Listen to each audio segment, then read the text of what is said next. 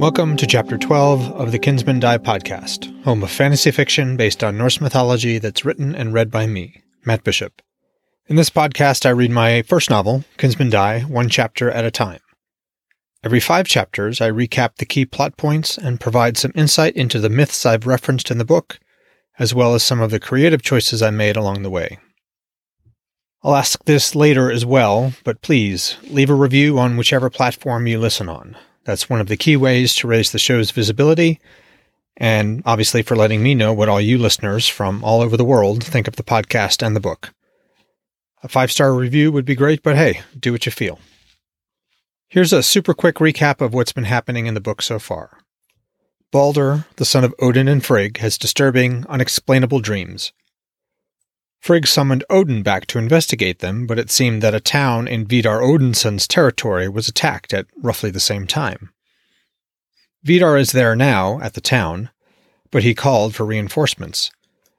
So, Odin is about to leave again, riding out to his son's aid, leaving a somewhat angry, but perhaps relieved Frigg behind, as he goes with his son Balder to Vidar's aid.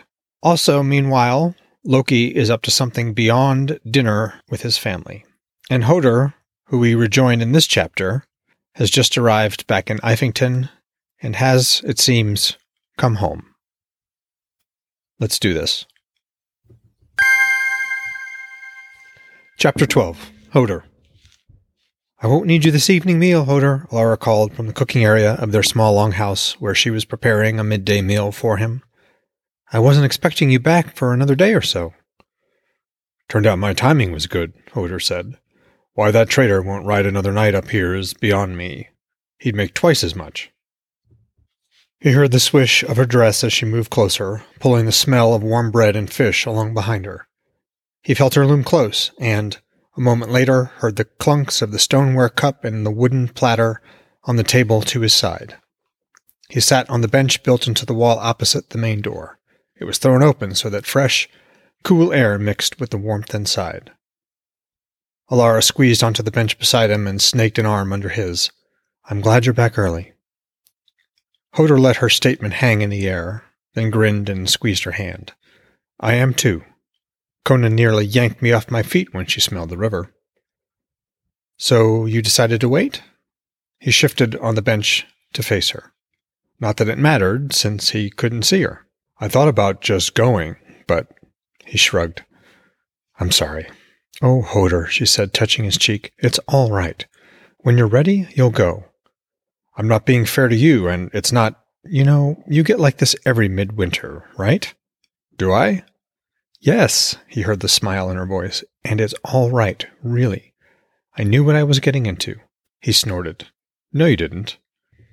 "Well, no, not at first, but after that— Maybe I'll go after midwinter, so I don't get all mixed up in my brother's celebration." "You say that every winter," she patted his leg. "Go when you're ready." "If I wait too long, my father will probably be gone again," he said, laying his hand over hers, "and I'm not being fair to you." "But you haven't talked to your family, let alone your father, for what, 50 winters?" "I understand, Hodr. I do." He pulled her onto his lap. "Not a night goes by that I don't thank Aegir for sending me to you. And I love you, Hodr. I'm a patient woman, but not 60 winters patient," she said, smiling. He knew because he heard it in her voice again and felt it in her kiss. She slid off his lap. "Eat up. Before it gets too much colder, I'll be in the wayhouse, and don't you come in tonight. I have it covered." "Well, I have to do something to earn my keep around here," he said, reaching out to try and pull her back onto his lap. He caught nothing except the whisper of her dress. "Go muck out the stables, then," she called from the doorway. "I can smell them from here."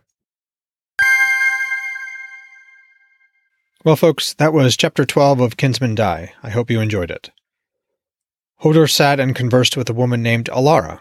They appear to be in an intimate relationship, and they're talking around a topic that, while familiar to them, is perhaps less so to us.